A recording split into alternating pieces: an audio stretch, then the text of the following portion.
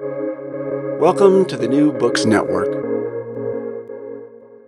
Welcome to New Books in Environmental Studies, a podcast channel on the New Books Network.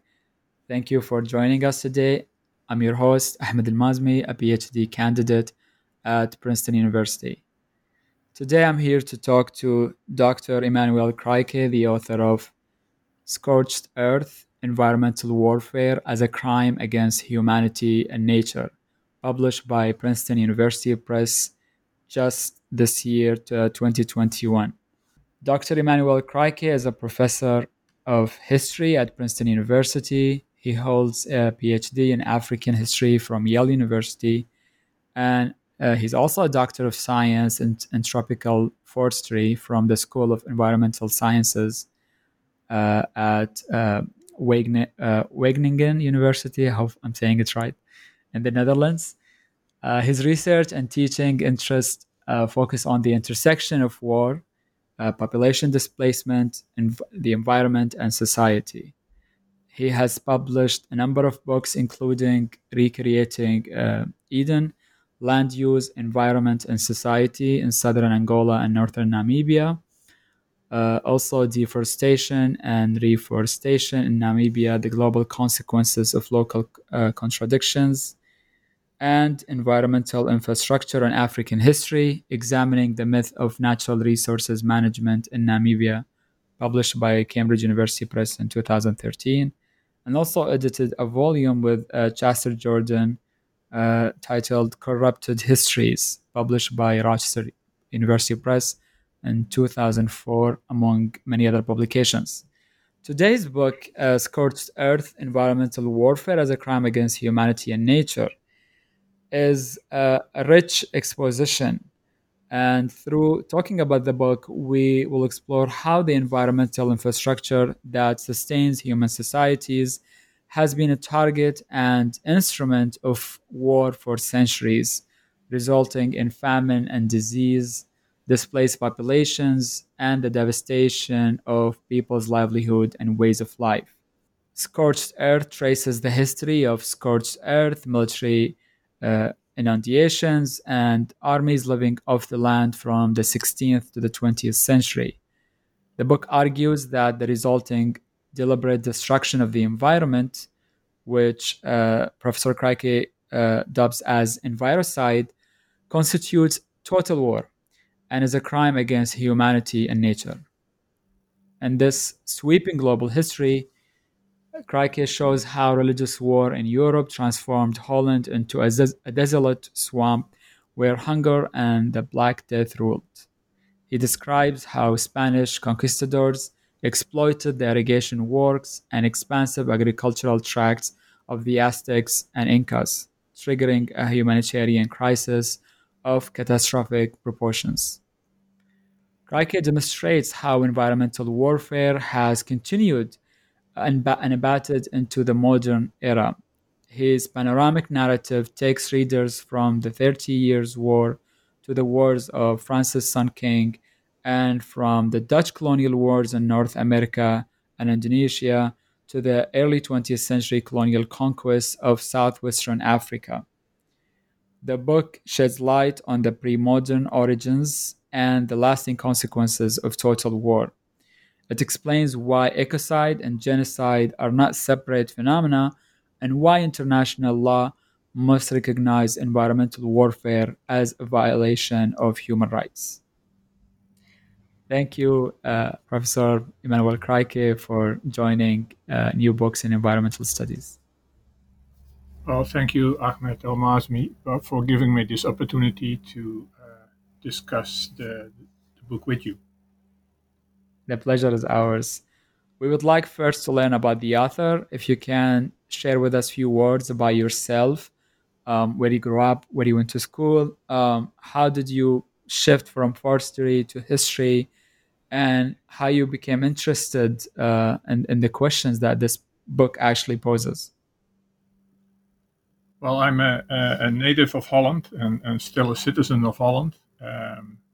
So I studied history there. I was always interested in history, but I was also very interested in environmental affairs, environmental issues.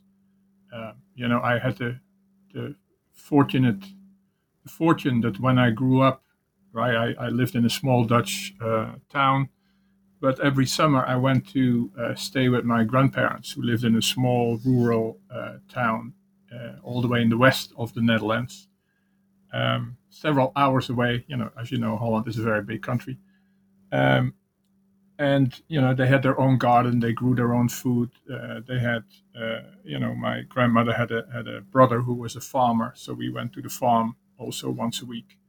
And I was very interested in that kind of things, and also in the war. Right, the Netherlands was affected by World War II, so my grandparents, my parents, they all had experienced the war and the dislocation and displacement that had caused, and so that was also always an interest of mine. And in this book, right, one of my sort of spatial interests, geographical interest, was Africa for various reasons. Right, I once took a course at another university, not my own university, and there was an American historian who talked about African history.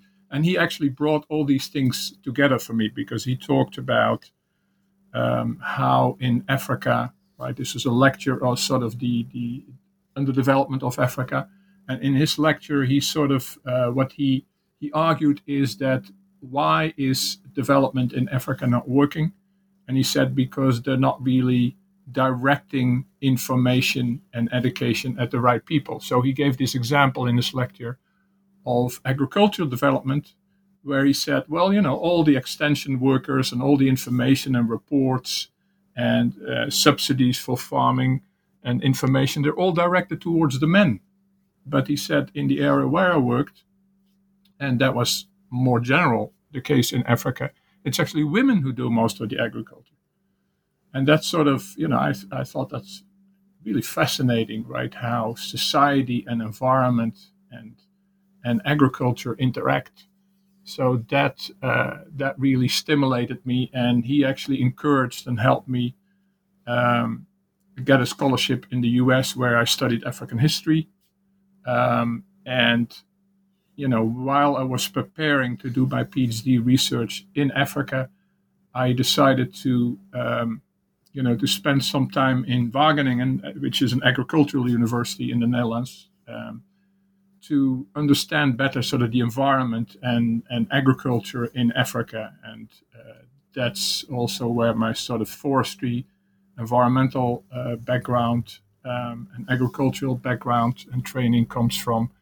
And I try to apply that during my research in Africa most of my research was based on interviews with villagers and farmers in a border area between Angola and Namibia, very small villages. So that's where I started doing this research, and then I came across, this was an area, right, northern Namibia, southern Angola. This was an area which turned out to be, during my research, I became aware that there was also the major actually war theater of the apartheid wars, the liberation wars in South Africa, the so-called, what the South Africans call the Bush War. So people sort of emphasized, the war did this, and this was the impact. So that sort of brought many of my interests together. And that's ultimately, I think, what led to this, this book. That's great, and I'm really glad that an Africanist by training end up writing such a sweeping global history, and it shows attention to non-Western histories and alternative frameworks of thinking about environmental change as well, that you discuss as well in the book. So let's move now to the book, and if you can say more about how the book idea itself developed. You've talked about your training and work and field work in South Africa, Namibia, Angola. But how did you start thinking about Indonesia, for example, or North America, or European history? If you can tell us about the research process and your writing experience of Scorched Earth. Right. So you made an important point just now about, right, being an Africanist and writing about global history, because that is actually a big issue, right? I mean, generally the idea is that to study Africa, right, you use concepts and models and ideas and methodology developed in European history or in Western history, and then see if these dynamics and these models also work in Africa. I come very much from the other side, right? I did do research in the Netherlands on World War II and its impact on society, but my field research in Namibia and Angola actually shaped me very much more, and I started asking very different questions. And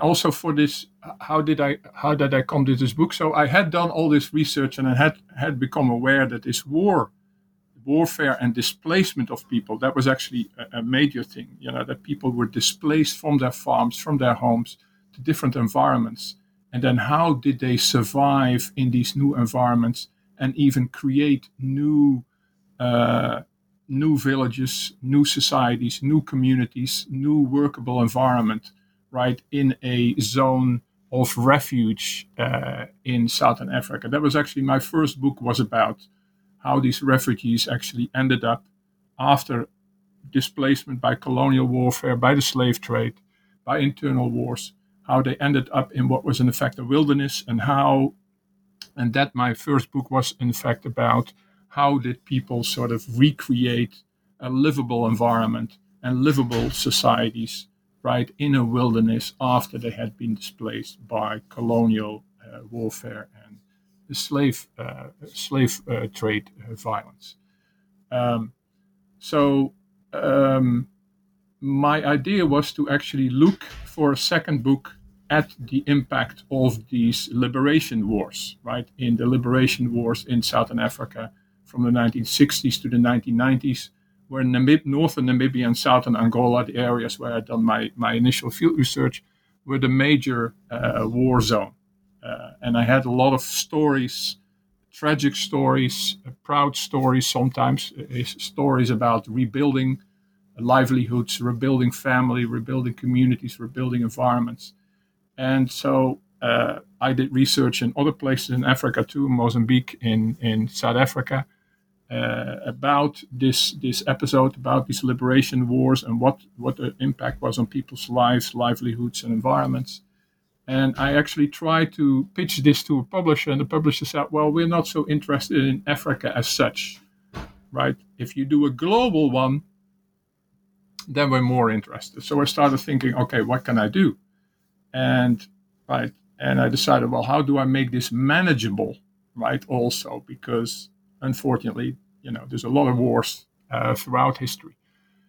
So that's, for instance, why I mainly not only use Dutch case studies, where I use primary research, where I used archival materials, because it was easier for me to get access to. That's why you have Indonesia there, because of the Dutch colonization wars in that area. That's why also in Europe you have the Low Countries there.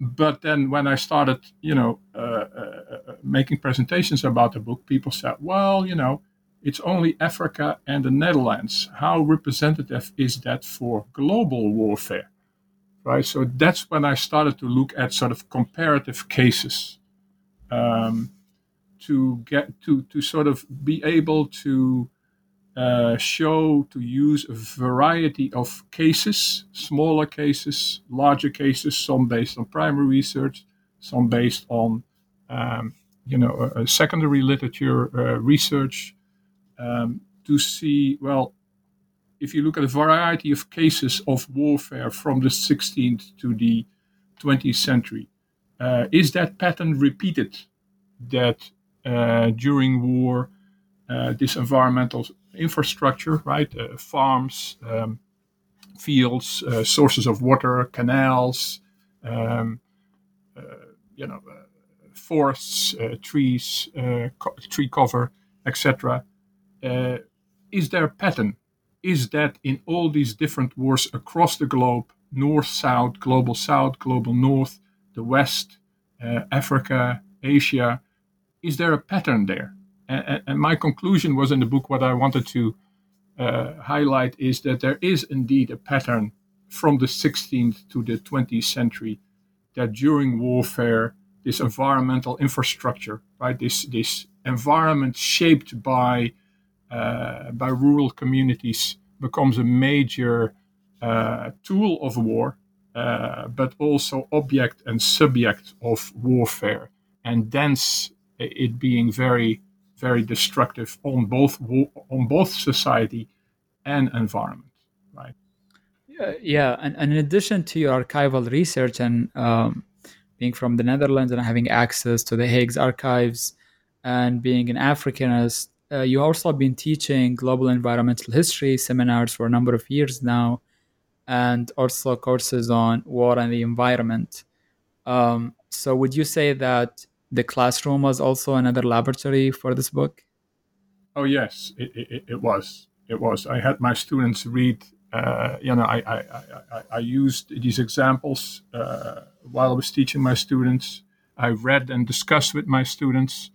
So that was indeed a laboratory for developing. I mean, my students were also very critical of many aspects, and that was enormously helpful. I had them read many of the chapters. I think in one class, I had it in both a graduate and an undergraduate class. I think in 2 graduate classes, I had them read drafts of the chapters, and in 3 of my undergraduate classes, it was really, it's wonderful to be able to have the discussions with with your students, right? And the students also came from all over the place, and from all kind of different, because the students were not only history students, many were history students, especially in the graduate classes, but also from architecture, from ecology, biology, even engineers I had in some of the classes, and that is really enlightening to see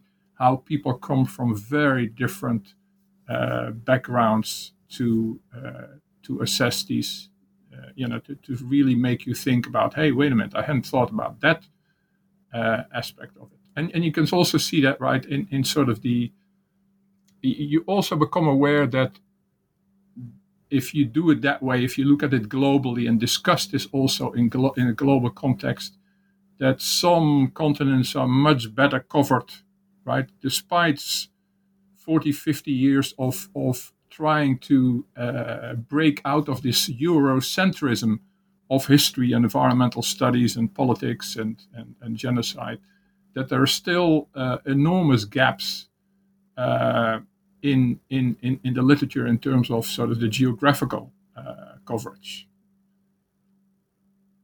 And that's what the students also brought out, right? The students would say, okay, you're studying this in the Netherlands and in Belgium and in north of France and in Italy, but what about, say, Tibet? Or what about, right? What about Chile? How did that work there?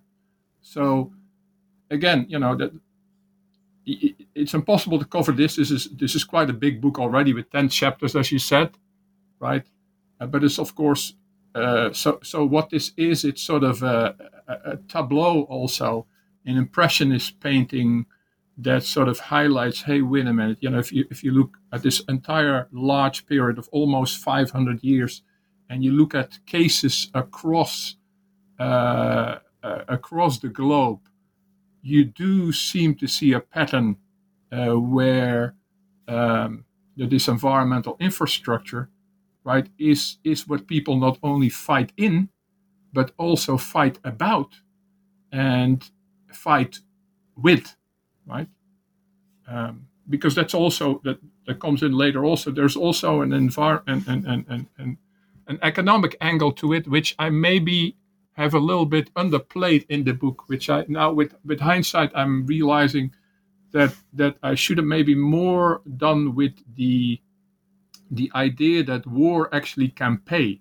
Not only that it's costly, I think what I emphasized in the book effectively is that war is very costly in terms of the environmental impact, the costs on nature, the cost on the environment, the cost for human society. But I think I should have highlighted perhaps more sort of also that this means also economic costs, that it's not only costs that are in terms of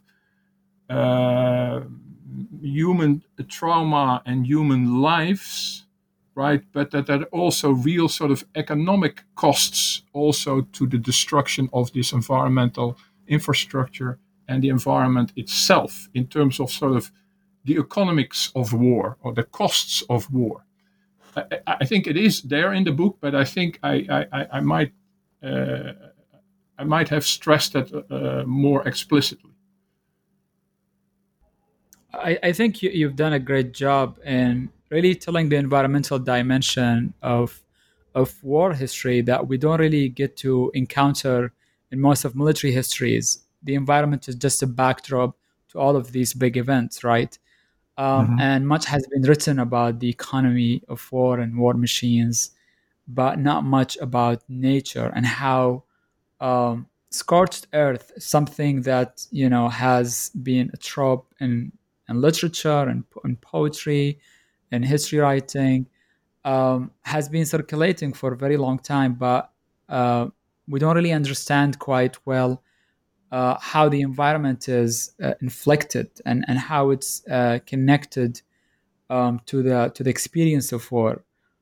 So for what it's set to do, this book has done a great job. And more about the architecture of the book, you mentioned that the book is divided into chapters, which are organized chronologically and connected thematically. I really enjoyed the connections that you make sometimes between the different chapters and different empires and different environmental infrastructures. You open these chapters with quotes from primary sources, which gives the reader the impression of the sort of archival sources you're dealing with. And you end these chapters with conclusions that foreground the impact of war on both civilian populations and environmental infrastructure. The book is also supplemented with captivating illustrations and very useful maps, which I enjoy in history books. Maps are usually not really the focus. Um, and I think that the book and its chapters can be read as standing alone complete narratives and separate chapters, or it can be read as connected geographically, politically, temporally, or thematically, which make the book really a great source for both undergraduate teaching and graduate seminars, as well as an informative starting point to launch a research journey about a given part of the world from the early modern to the modern period. Moving to the sections of the book, so the introduction, Envirocide, Society, and Total War. Uh, in the introduction, what do you mean by envirocide, which is the central concept in this book? And why is it important to re-periodize its history centuries back to historicize it on a global scale rather than tracing it to Europe in the 20th century, as you argue in the introduction? Well, those are two big questions. So the Yeah, first if you one, can, why?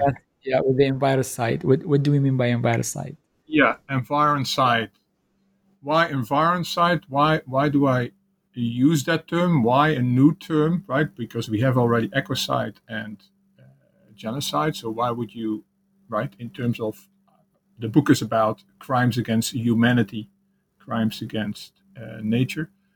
I think that I'm using this term to highlight, to try to make the argument that the two are actually intimately connected. Right now, they are not. The context of the development of these ideas about genocide and ecocide is the post World War II era, right?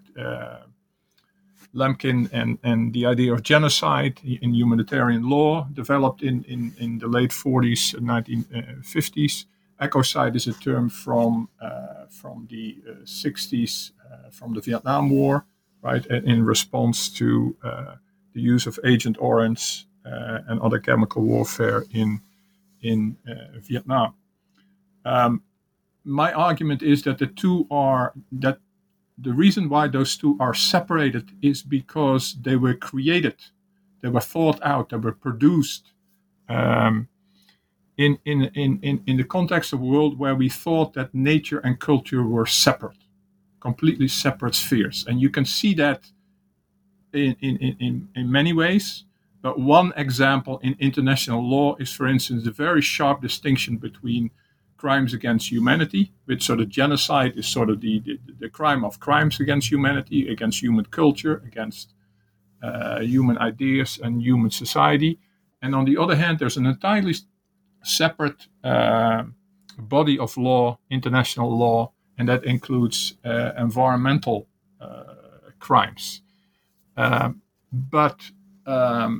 Right, these are seen as entirely separate. That has a lot of consequences. For example, non-Western societies and pre-modern societies are usually seen as being more in nature than in culture.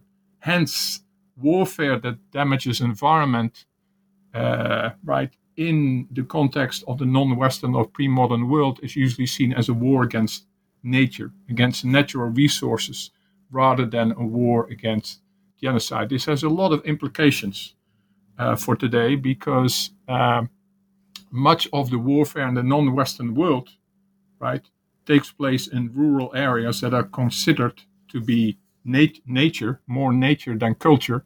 Thence, automatically, sort of the laws, the international laws that are seen as applicable to a conflict like that, tend to be more the laws that apply to environmental destruction.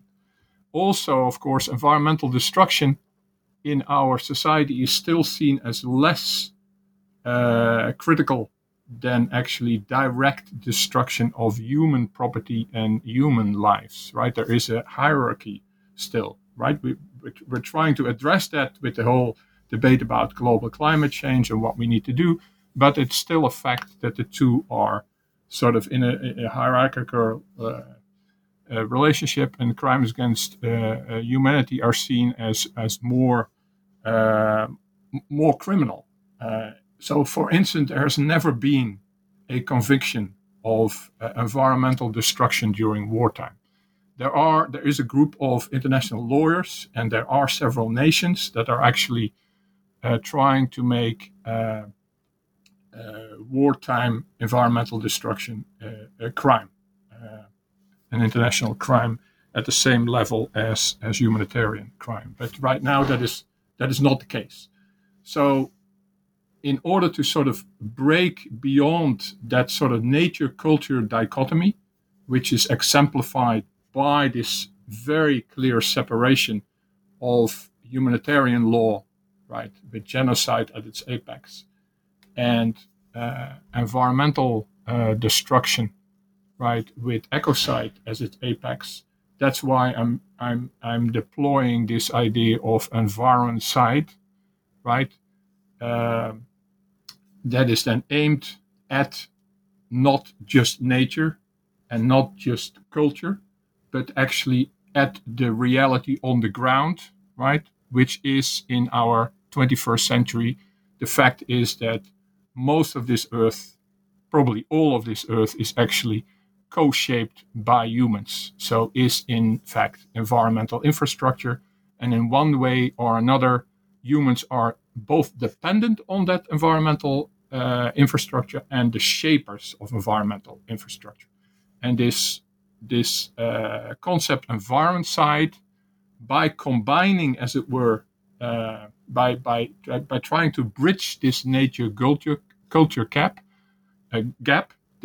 by bridging this gap between genocide and ecocide, it focuses the narrative directly on the fact that actually war actually deploys and employs and uses and takes place in a global environment that is deeply shaped by people, right, and that people are dependent on, and that there is also an awareness actually amongst the belligerents that people are dependent on and shaping that environment, right? that's why it's a main target of war, right? If you apply scorched earth to the enemy, they have nothing to eat, right?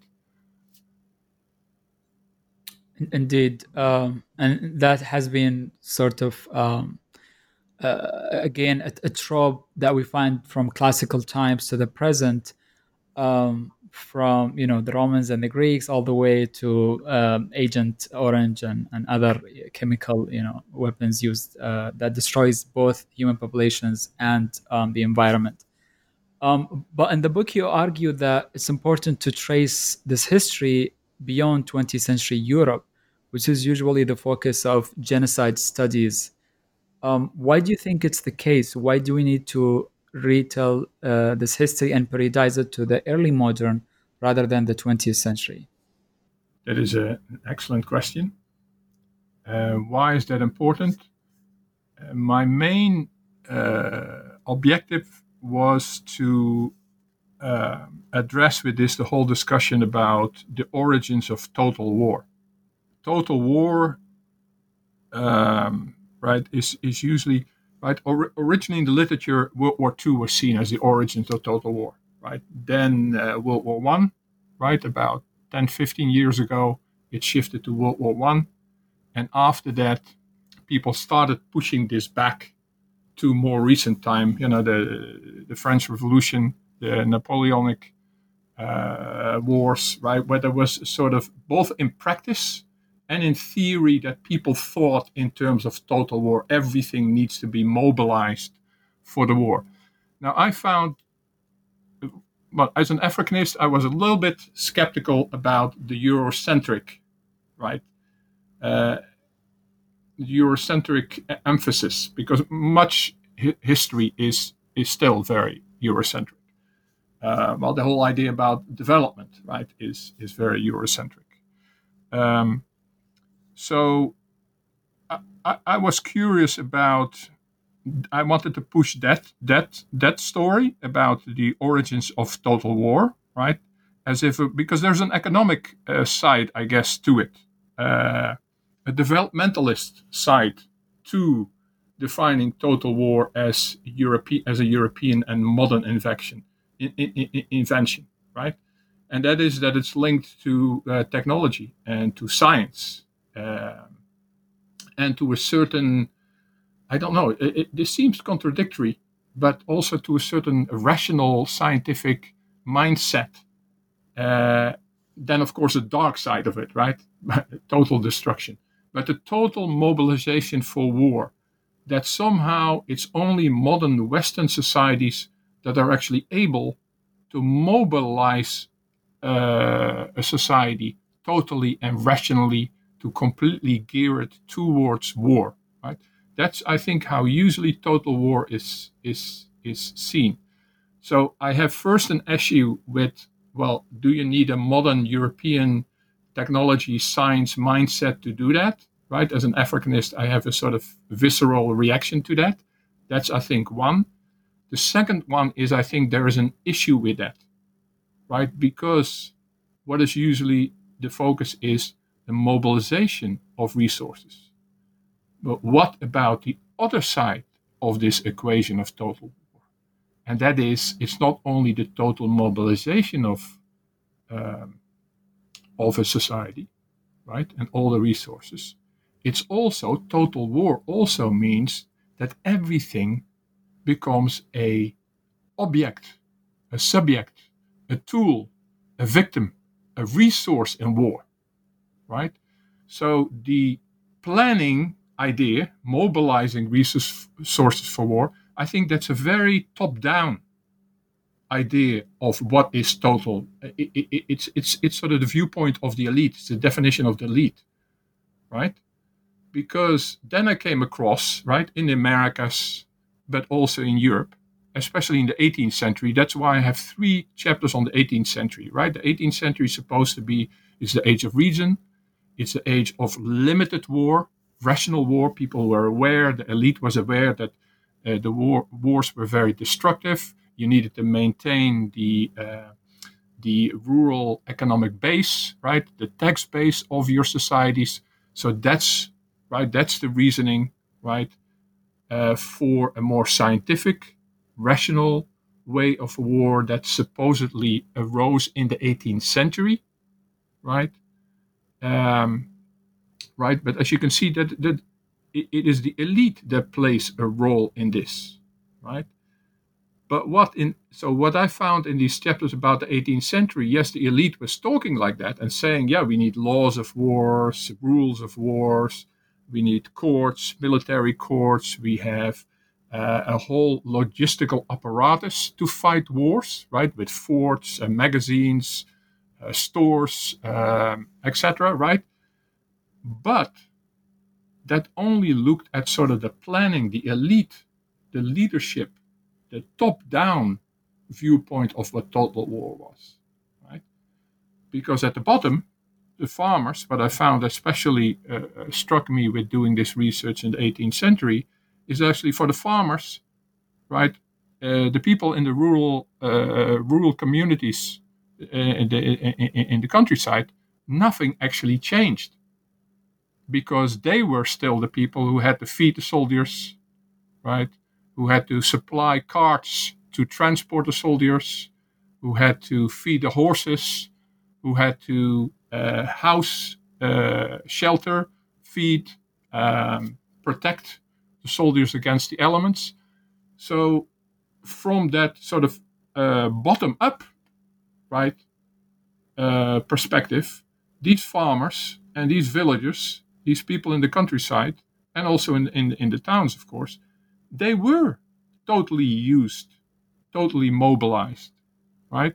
So I think that idea of that total mobilization is the sort of the definition of total war, is actually a focus on the top down, right? It's a top down focus, it's an organizational planning focus, and it's a focus that ultimately focuses also on the military rather than on the impact on civilians. And with my book, I wanted to sort of highlight what is the impact of all these military expeditions and campaigns actually on the people on the ground, especially in the rural areas, because the rural areas is where the militaries operated. That's where the battles took place. That's where they camped. That's where they got their food and all their supplies from. And that's where they lived and fought and died. So I wanted to emphasize that side of it. So that's why I wanted to push back this this definition of what was total war, and that's where it's linked sort of to my emphasis on environmental infrastructure, right? Because that environmental infrastructure is the farms, food stores, fields, livestock. That is actually where the rural population depended on, but that is also what these large armies depended on. So I think that's where I try to bring it all together. You know, total war being about control and access to and appropriating the key environmental infrastructure that was shaped by the rural population and that they were dependent on. And by all of that, your book contributes to global environmental history, genocide studies, and military history by approaching, and I'm quoting you, environmental infrastructure as not only a tool and subject of war, but frequently also an object and a prize of war. The book is divided into 10 chapters, and they are broadly organized in 4 sections. The first section, war, environmental, infrastructure, and envirocide. And we've talked about the concept of envirocide, but how would you define an envirocidal war? What constitutes it? How can we look at a certain war and call it an envirocide? And basically, how does it undermine and destroy rural livelihood? If you can give us examples from the chapters. Yeah, so what I try to do is some of the chapters are really focused on really small periods of time and small spaces. Others are much more spatially much wider and look at, they work on a different time scale. Some work on a very micro scale, some work on a macro scale. So let me use some of the macro scales to highlight some of these issues that you brought up. So it's very interesting to see, right? So some of these chapters, including the chapters on the Americas, are actually based on secondary literature. Of my reading, a sort of re-rating of some select secondary literature, right? So, and of course, the literature on the Americas, the conquest of the Americas, environmental change in the Americas, the demographic impact of contact, right, with the European settlers settling the Americas and bringing diseases and causing the demographic and also political collapse ultimately of indigenous American societies at large, right? There's an enormous literature on that. So I wanted to include that just to see if I could identify some of the same patterns of environmental war as I saw in other more micro-focused cases, right? So, for instance, Holland, I look at Holland in the 1570s, 1580s, Aceh in the 1870s and 1880s, right? Those are more focused. And in those cases, what I try to do is to see, okay, what are they fighting about with, right? And if you look at the Aceh War, you saw that the Dutch military very quickly shifted to sort of a massive scorched earth by burning down the villages all in Aceh, which is in Sumatra in Indonesia.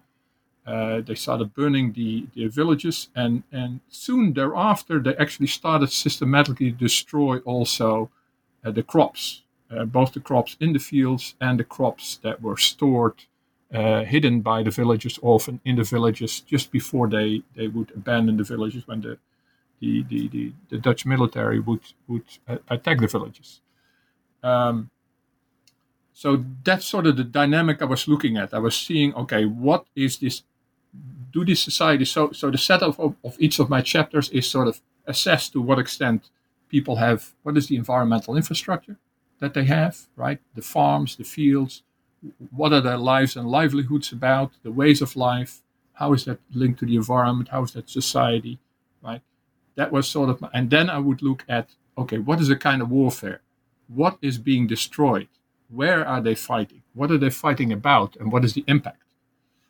Right? So I did that through these case studies, right? Looking at very detailed 10, 20 years and a small province in the Netherlands or in Indonesia, or I have several other ones in the Low Countries and Italy and France and Spain, these cases. So then I try to see, okay, can I see those patterns also in the New World? During the Spanish conquest, the Dutch colonization of the New York, the Hudson Valley, English settlers, French settlers, in Quebec, are they doing similar things?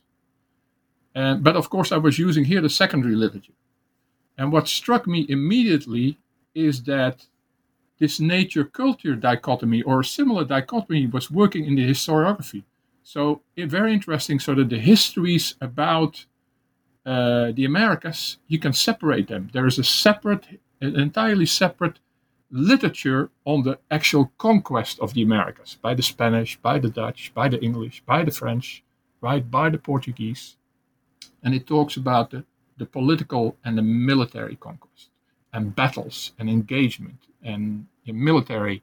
It's very focused on sort of military elements and fighting and actual war. And then there's a separate literature that talks about what I would call the impact of the war, the demographic impact of the war. But it's not linked to the war and the conquest, which is very curious for me as an Africanist, right? Because it's the demographic collapse of the Americas is linked to a biological agency, the unintended importation of smallpox and other European diseases that the indigenous Americans had no resistance to, right? So here you get, as it were, a literature about conquest, military, battles, a separate literature on sort of a demographic impact and the decline of American Indian populations. And then there's a third literature, also completely separate, about the environmental impact of European introduced ideas, technology, science, practices, including capitalism, market economies, guns, horses, sheep, cattle, right? And it is very, very rare to find any literature that tries to link up these three narratives of the impact, right? So what I try to do is actually, I'm trying to sort of highlight that there are actually these connections between the introduction of diseases, that is linked by two, which you can highlight, to displacement of populations from their environmental infrastructure. So even you see that in the American West, where conquering generals like Sherman and Sheridan, who actually use the same environmental tactics in the Civil War, apply these environmental tactics to the conquest of the West, right? The buffalo hunting, horse-mounted Sioux and other Plains Indians, where they often don't even seem to try to capture all the American Indians, indigenous American communities. They attack the villages because, right, they know that when they attack a camp, the American Indians, right, try to flee, but they cannot take all their food supplies, their tents, their horses, right, and all their winter equipment with them, because they don't have the time when they're attacked by a raid by the U.S. cavalry. So they abandon all this environmental infrastructure, all their food supplies, right, dried meat and grains. And that's actually how the West actually was won. It's not the direct confrontation, not the actual battles.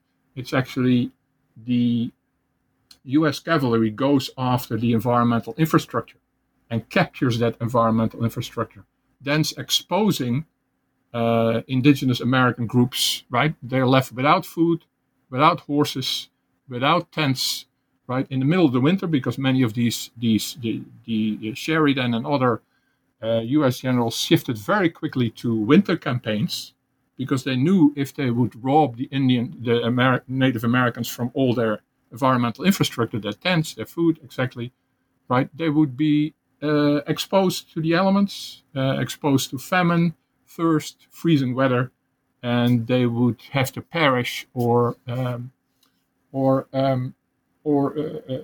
give themselves up or flee to Canada, which is exactly what happened. So, right, I thought that was that was actually quite a fascinating part of my journey in writing this book, that I could sort of highlight, hey, wait a minute, what is happening there in the Americas, right?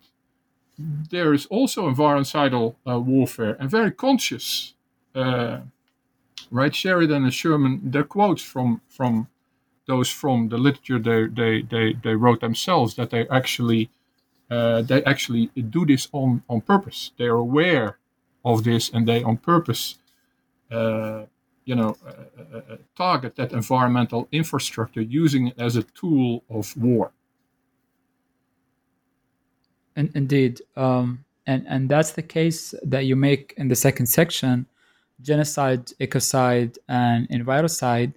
in which we understand really the relationship between these categories and concepts, and why do we need a new language and framework to capture certain historical experiences, as you examine in the book.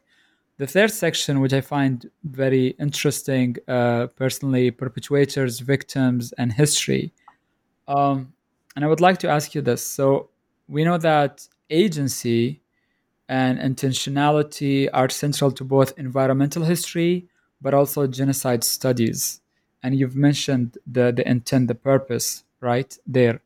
So, how does your book approach them by complicating how perpetrators and victims are thought of and written in history? How do you suggest we think about agency and intentionality by thinking about war and the environment?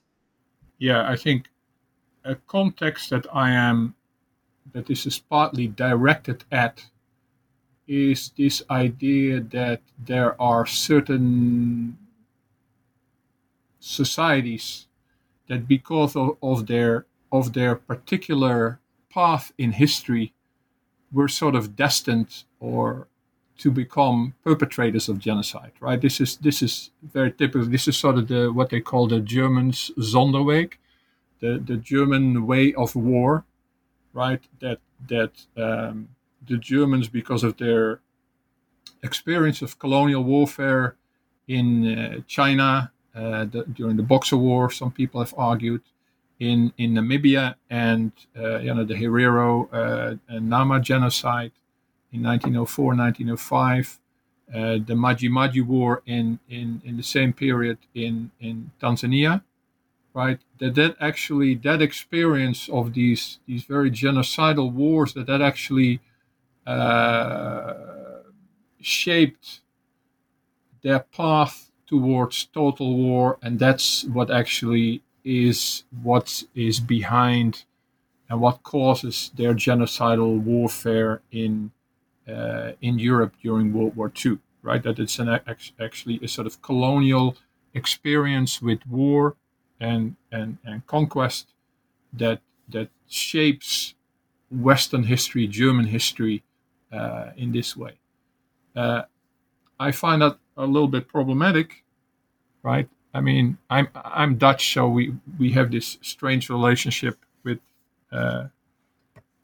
our German bigger brother in Europe, right? Because of World War II and the German occupation of the Netherlands.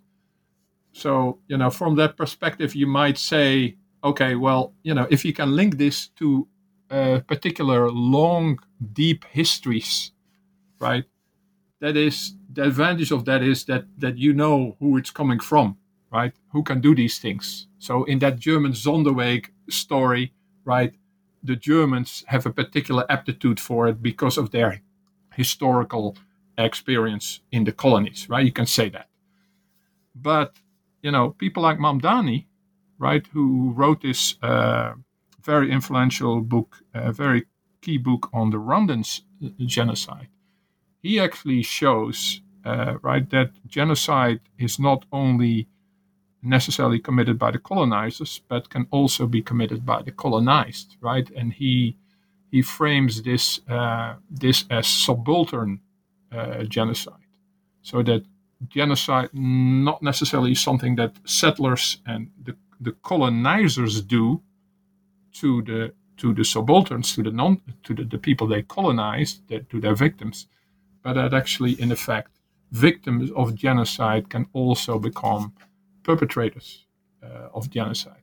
And I think that is a very, very important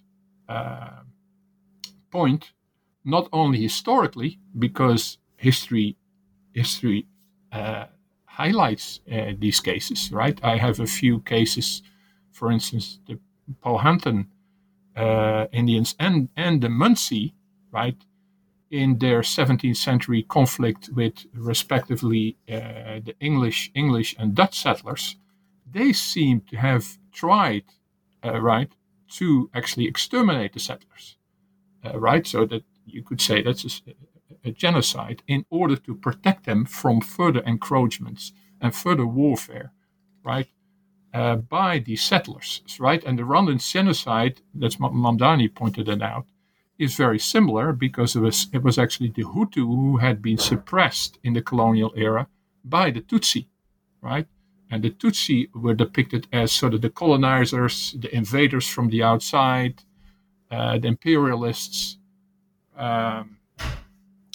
So, and the Tutsi had indeed also done mass killings of Hutu co-Rwandans, right? But the big genocide in 1991, right, was actually the Hutu, right, the subalterns, as it were, who actually turned genocide on their Tutsi former colonizers, as it were. That's how it was, right? This was a narrative that was created by colonialism, right, and not really reality, because the Hutu and the Tutsi, they speak the same language, right? So is that really a racial difference? But the fact here is that, right, that I think it's very important to highlight that that perpetrating genocide or perpetrating environmenticide, and I think that's what the book also highlights by looking at all these different cases, that is not necessarily linked to being a colonizer, being a settler, being European or being non-European, right? But that that historically it many, depending on the circumstances, the perpetrators can also be victims of a previous round of genocide. And I think that's also important in terms of one of the the more practical contributions that the book wants to make, and that is to say, hey, wait a minute, if you look at history, right, anybody, right, any society, any individuals under certain circumstances can be driven to commit a genocide or environmenticide or ecocide, right? I think that's also where I hint at this. I don't go deep into this, but for instance, right, there is a controversy discussion in American historiography of the West about who actually exterminated the buffalo, right?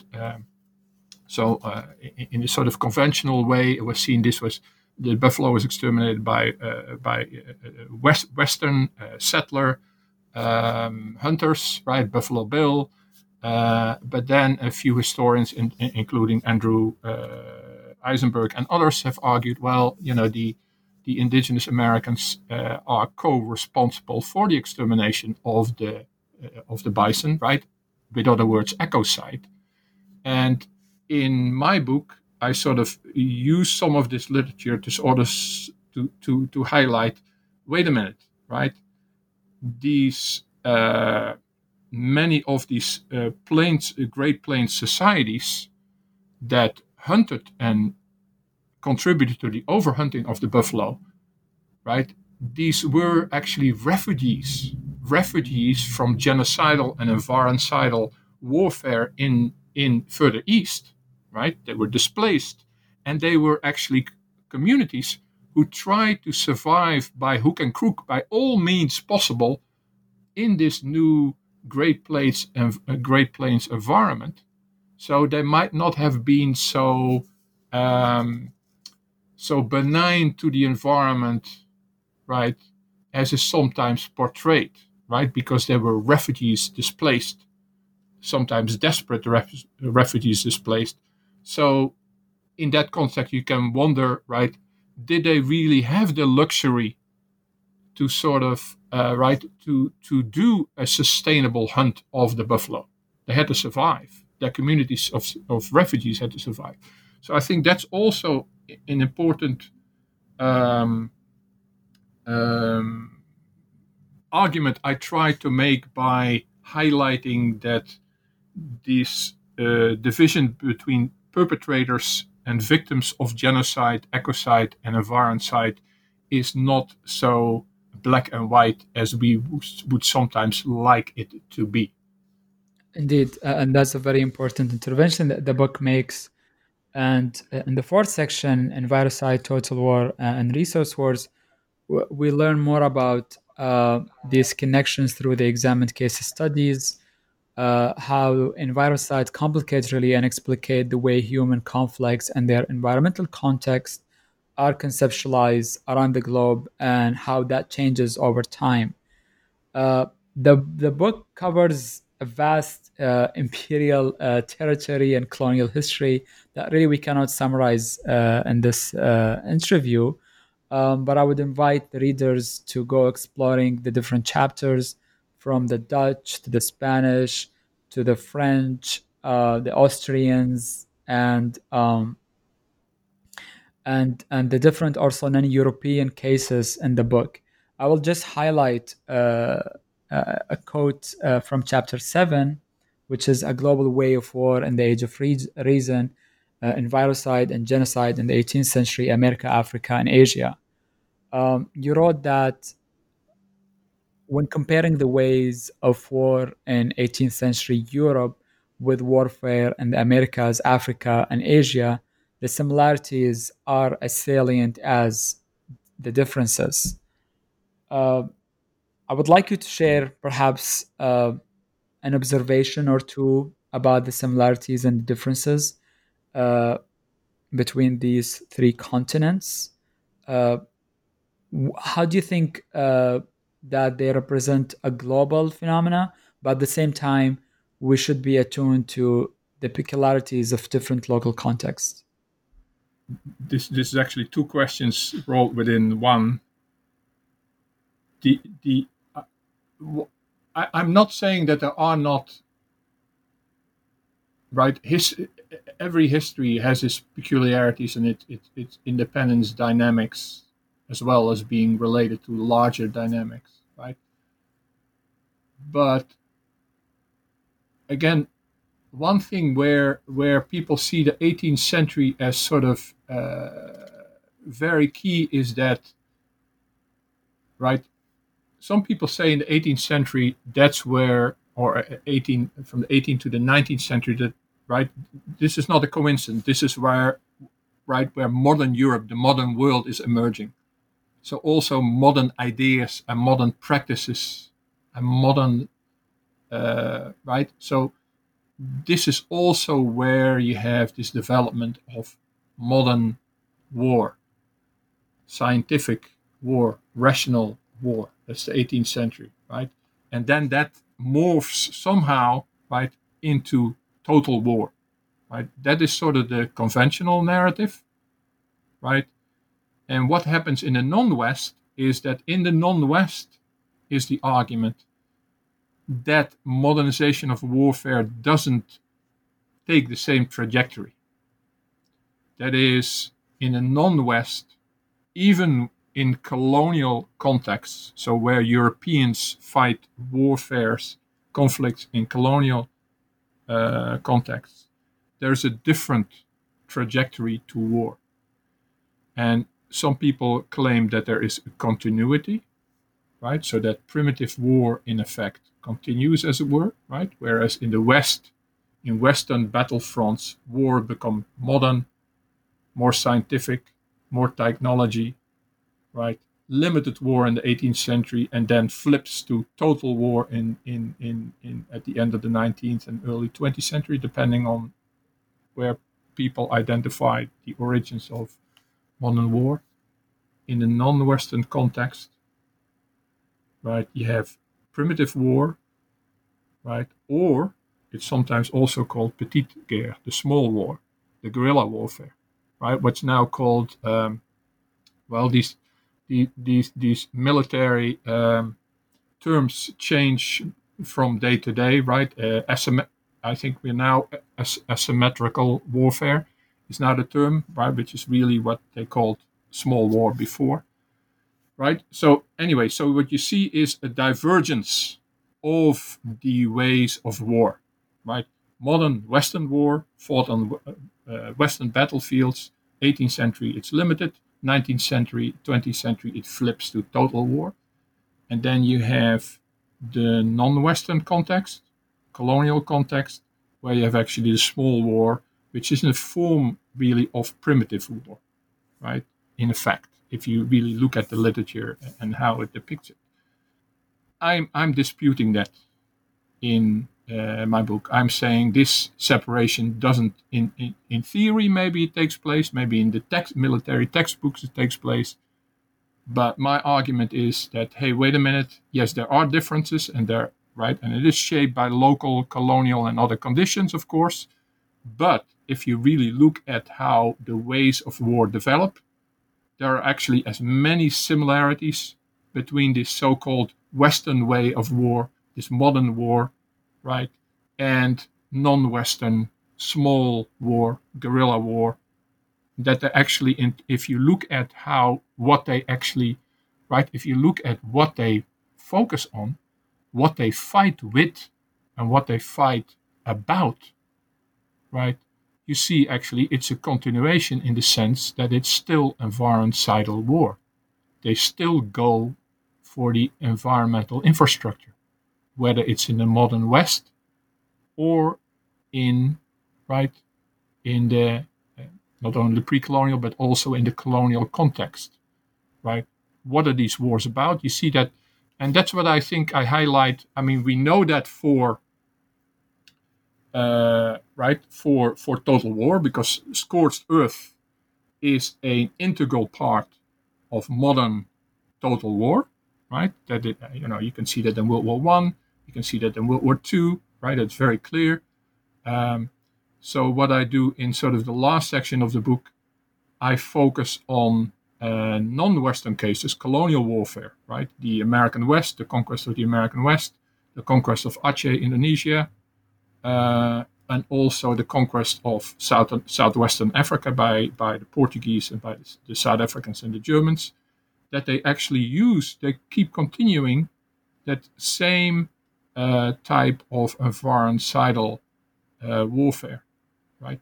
There is also a shift, and the shift is that these colonial armies are no longer entirely living off the land, right?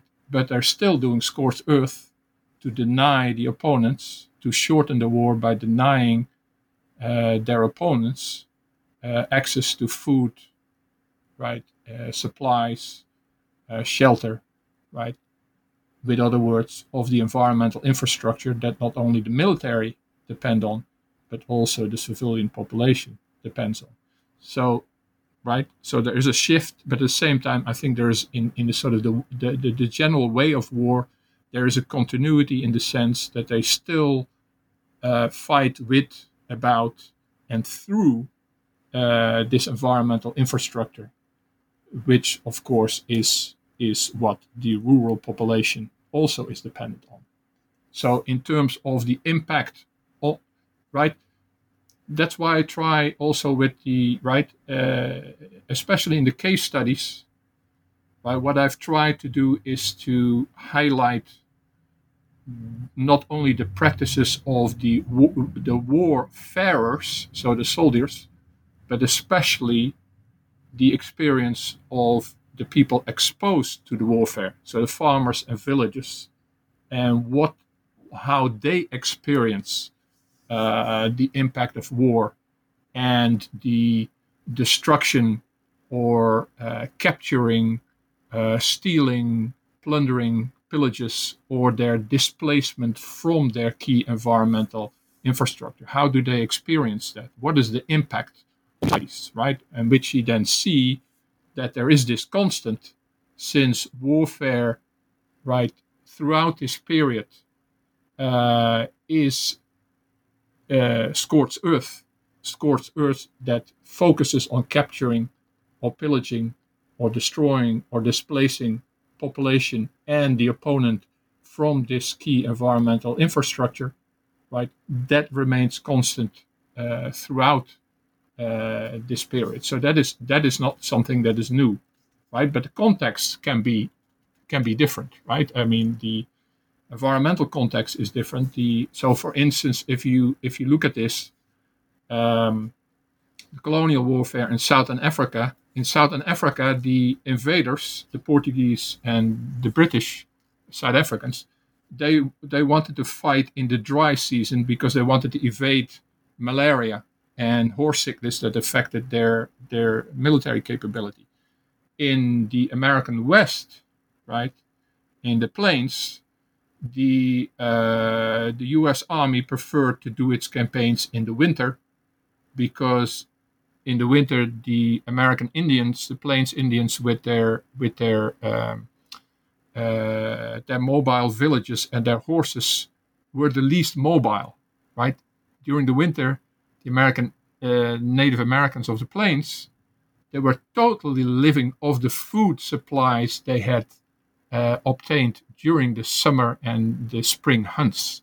And these food supplies were in their villages, in their tents, right? And so if they could destroy the tents, capture the tents, right, and the food supplies, they were actually undermining critically, they were defeating the American Indians. So there you see, right, there are differences and historical peculiarities. But the overall, right, the way of war remained throughout this 16th to the 20th century. It remained capturing and using as a tool and as a price of war the environmental infrastructure that rural populations and urban populations ultimately also, of course, entirely dependent on. Indeed. I don't think anyone after reading your book will ever be able to overlook the environmental cost of warfare and how it's really embedded in throughout history in violence and human experiences of domination. And I really enjoy the fact that you give examples from both European imperial powers, but also from examples such as the Asante Kingdom, and the other examples you've given of non-European forces that are shaping warfare history. Uh, well, we've taken a lot of your time, Emmanuel, and I would like to continue talking about the different chapters, which really I can't do them justice in this interview. And I really recommend the listeners to pick up the book and really enjoy the narrative flow, which really reads well as just a good history, and learn about the different parts of the world and how they've experienced warfare and the environmental costs of warfare from the bottom up, not just told from the perpetrators alone. Uh, as a final question, what are you working on now? If you have any current projects or things that you are hoping to work on, I'm not expecting you to be working during these difficult times, but if you would like to share any of your current or future projects.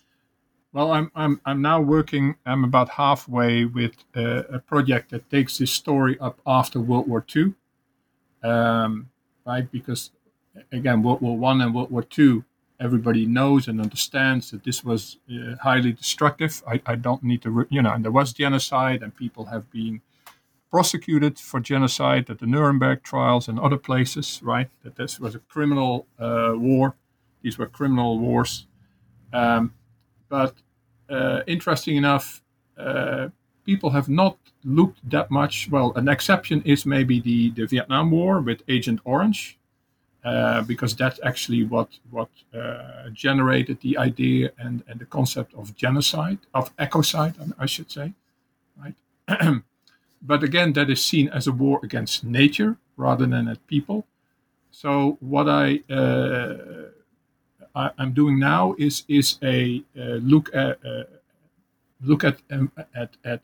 insurgency and counterinsurgency warfare post World War II, and how they were also marked by